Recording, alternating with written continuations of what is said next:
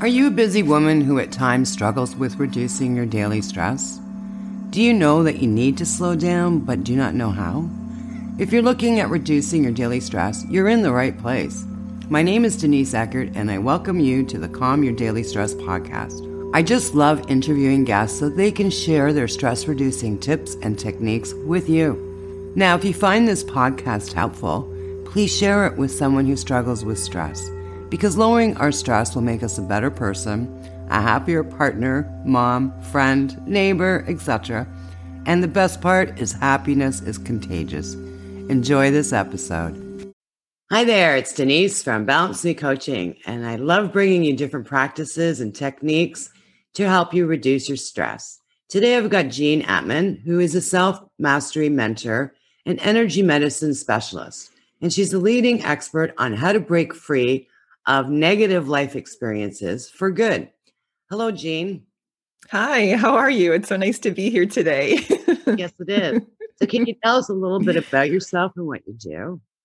Yes, I do sort of a multitude of things. I help people basically break free of suffering in their lives. My approach is pretty integrated, but my main focus is on energy healing and the energy body. And so we have many different facets of ourselves. We have our emotions, our thoughts, our energy, our spiritual bodies, and our physical body. And so I go in and I address all of those moving parts in order to kind of induce more complete healing. So especially manage limiting beliefs and how people sort of get in their own way from belief systems that they developed long before they knew what they even subscribed to. But they're living in ways that reflect those belief systems and are finding conflict in their lives, and they're not quite sure how to move through those stagnations. So I help to bring awareness to how they're in their own way, and I help them get out of it. Now, can you give us some examples of that? Yeah, so I work with a lot of my population seems to be more middle-aged women who are really making transitions in their lives. Either they're finding that they've been in relationships that they just don't feel satisfied in or fulfilled, or their kiddos are going off to college and they're empty nesters, or releasing the careers and jobs that just don't work, that are completely draining and unsatisfying. So I find a lot of people that are in transition that seek me out because they're really trying to identify with who they are, what they want, and they know that the life that they're currently living in just isn't working. And a lot of people, when they come to find me, they say, I don't even really know what's wrong. Like everything feels off or wrong or not like it fits. And I just feel stuck. So that's sort of the main agenda of where people sort of seek me out. And then we go in and we see what's going on in there that's creating those blocks and those stagnations. And energetically, if you're familiar with energy clearing, say we have a trauma in our lives, and let's say even like a physical trauma, like a car accident. So, you build scar tissue around injury. Well, the energy system works the same way. So if we have an emotional trauma, energy sort of forms like a scar around that energetic wound or that emotional wound. So until we start to heal that and clear that out, that stays within your system, creating blockages in your life. So when we clear that, all of a sudden you have a lot more free-flowing energy around you. Life seems to function a lot easier because you're not trying to work through the congestion of the past and the trauma that you endured or suffered through. But you can be free of that to really create what you choose to. So it's a very different experience when you start to get into clearing work, as well as bringing people's awareness to their emotions and how emotions can really be information, because what we feel is really intense, right? It's very strong. We can't really ignore our emotions. So if we choose to honor them and get curious about what's happening in there, go inside and say, what do we really need? And start to get in touch with those deeper level desires, we can start to move in a direction that satisfies them, as opposed to all the hamster wheel of activity that we tend to do to try to remedy things in the external world. Yeah, I find just being a coach with the limiting beliefs, it's silent. And a lot of times it really takes some digging to figure out what it is, what block is there. Now, what steps do you take with people to do that? Yeah, there is a process, which if you start to have mindfulness around it is the biggest aspect. Having awareness can be life-changing. And so sometimes people think it's just so big of a concept, I don't know where to start. And there's all these things that aren't working. Where do I even start? Well, what's so beautiful is if you start to tune into your emotions, the loudest ones are the ones kind of flagging you down saying, pick me, I need some help over here. So pay attention to the loud emotions because those are the ones that are ready to move. And when you start to look at those places and say, okay, I don't feel good here. What would help me feel better? And I'm realizing that I'm living in a way that's creating suffering. So suffering is a choice and we can choose not to, but we forget that we don't have to stay marinating in this place that doesn't feel good. So recognizing I'm not in a place that feels good and I'm going to choose to do something to get myself out of it.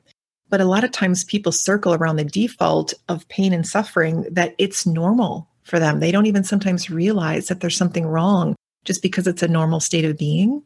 So if you can bring your awareness and even setting the intention, I want to be aware when I'm suffering and to remember I don't need to. That in itself is huge in making steps in the right direction. And anyone can do that if you're mindful. So when you recognize you're in a state of suffering, choosing not to can feel confusing because a lot of people don't know what to do different than their default. So I encourage you to do anything other than stay in that state of being. And for me, when I was working through it, I noticed how my mind would loop through all these experiences and continue on this replay. And so I thought, okay, I have to distract my mind because it wants to continue to perpetuate this limiting belief, this suffering state. So I would listen to things that inspired me. So each person has their own, kind of agenda. I loved listening to Abraham back then and Esther Hicks. So I would just put on an Abraham YouTube video and just distract my mind. And I would allow myself to be inspired by someone else's words and energy. I would get myself out of that state of suffering. And when I first started this practice, I needed to do it consistently. You might have to do this every 2 seconds as you're starting out because you're creating a new default. And it's uncomfortable at first because it's different. And when you go in there knowing this is going to be a little awkward feeling, it's going to be uncomfortable, it might be messy. And if you can find peace with that, then all of a sudden it's much easier to travel down a new path than you have before. And the problem is, I find too, is that you've been living like that for so long. It's not really the default, it's the norm. And that's right. It's really hard to get out of that. And I love what you said because it is creating that awareness that is so important.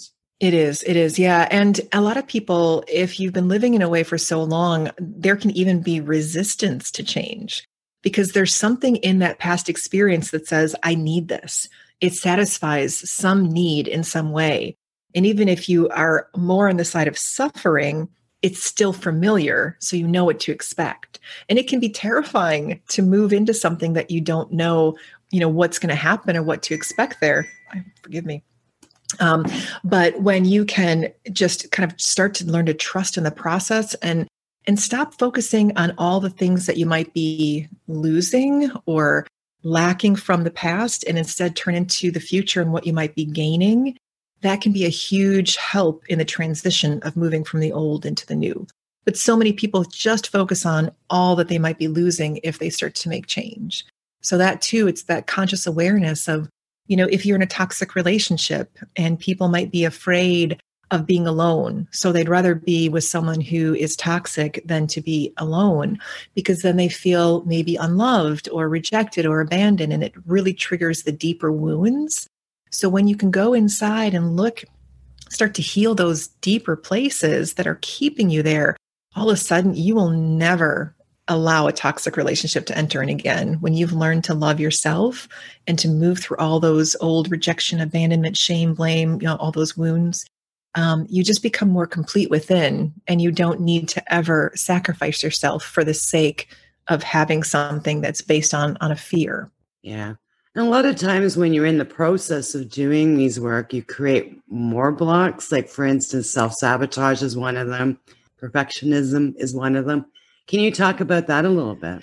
Yes, absolutely. It's so true. And perfectionism and self-sabotage, there is a friend of mine, I'll share this with you. I thought it was hilarious. Years ago, we were talking about the self-sabotaging aspect and the inner critic. And inner critic is a really interesting aspect because she said she named her inner critic Gladys, which I thought was so funny. I loved that so much. And she says, I think of her as like a nosy relative who has my best interest at heart, but just is coming from this place of fear and really not leading me in the best direction. So if you think about, the inner critic voice and the self-saboteur, you think, don't do that because this could happen or that could happen. You could get hurt. So that's that voice. So I love that aspect of distancing yourself from that voice because it's not really us. It sounds like us, but it is actually something that is outside of us. Because when we tune into our innate, we are confident, we're clear. We know that no matter which direction we move into, we're going to be okay. And there's going to be different lessons on different pathways, and all are going to end where we wanted to go originally. But as far as being perfectionistic, a lot of times people carry that energy of perfectionism due to expectations. So either their own expectations of themselves or other people's expectations of themselves. But if you think about a project you were working on, and if you do your first draft, and if you were just to submit that first draft out there, you cringe inside. You're like, oh my gosh, people are going to judge me. Maybe I didn't spell something right. There's a judgment, the expectations, they're going to think this about me. And so we get into this place of rejection and judgment and fear of those things. So we work and we work and we work to make sure it's perfect, that we can feel satisfied with what we're putting out into the world. So therefore, we won't feel judged. We won't be injured by that. And we feel more comfortable in putting it out there. But I moved through this process myself. My daughter is currently moving through this process. And I'm such a cheerleader in strive for B- work. Strive for B- work. Because when you can feel satisfied with, yeah, that's good. And I can stand in my sense of humanness and know that, to strive for perfection is actually, it is requires more effort, more time. And you're spending so much time doing this thing that needs to be perfect that the amount of energy that comes in towards that thing will be the same, whether you submitted it 3 weeks ago or spent that extra 3 weeks in making it different. But in that meantime, you spent so much more time on a project that isn't giving you any more payoff, and you're not utilizing it to do something different that also could benefit you in other ways. So we use this to get in our own way a lot of times based on fear of rejection and judgment. But again, when you start to do that inner work and realize I'm worthy of love regardless of what I do or what I say or how I show up, I'm worthy of being accepted by myself, by other people around me. I am loved by, whoever, my family, my friends. When you start to really work on those internal wounds, you're going to be less likely to kind of stall in those perfectionistic behaviors because you already know you're okay. Why do you think inner work is so important for people to do? It's so huge because people will focus so much on the external world and the details of things, and that's what keeps people spinning. Let's say you want to go and get a gym membership because you want to get fit. But you have this belief system inside of you that says, I will never have a fit, firm, tight, healthy body. So you start to go to the gym and it peters out within a couple of weeks and you go back into this old way because you're not making internal changes that actually result in something different externally. And when you focus on all the moving parts around you, this person's expectations, this person's needs, that person's expectations, there's so much energy that's being stretched outward that you're trying to meet something that you're not even sure if that's exactly what they want, that it stretches you so thin and then you don't have anything for yourself. But when you start to focus on yourself and your own truth and your own needs, your own alignment, how you engage with people outside of that shifts because you can read the room much more completely when you know yourself. But when you're uncertain of who you are, what you want, what you're desiring, what your goals are, what you want to feel each day. And if you're dependent on other people around you and how they feel, you're always trying to fill something else that isn't your responsibility to fill. And therefore, you're going to be left depleted in a lot of ways because you're acting in ways that aren't even your responsibility. So there's an endless well outside of yourself.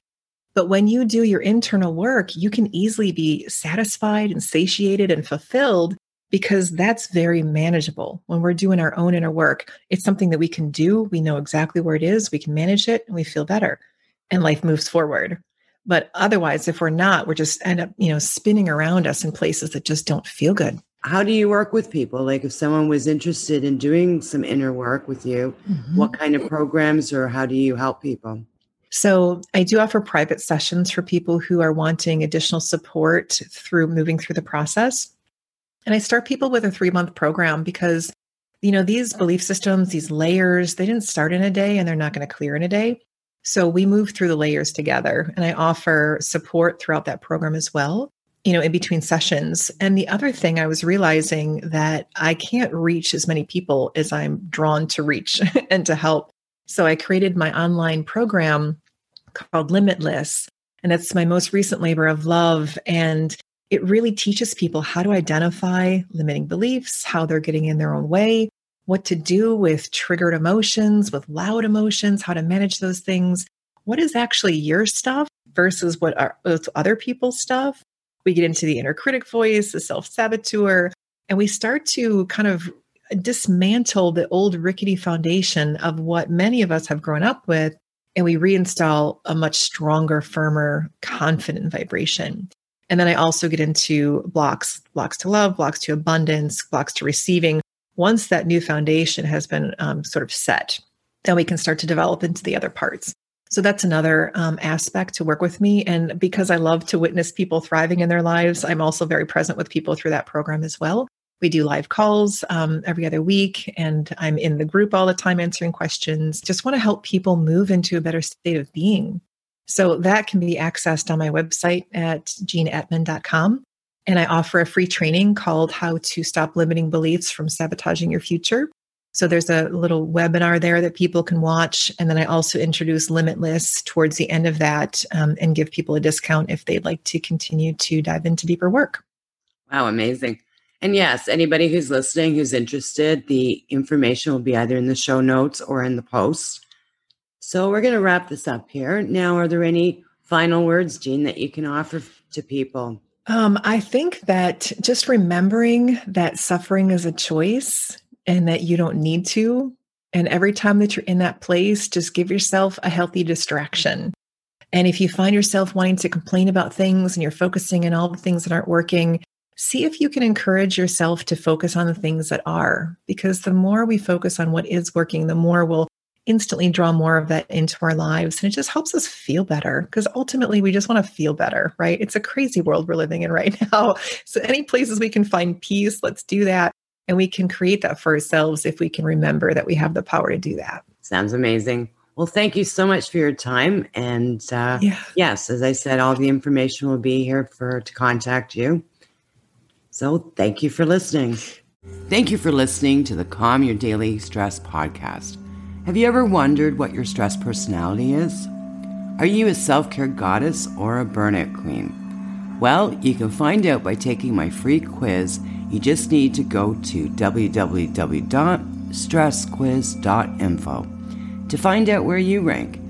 Sending you love and peace, and I'll see you in the next episode.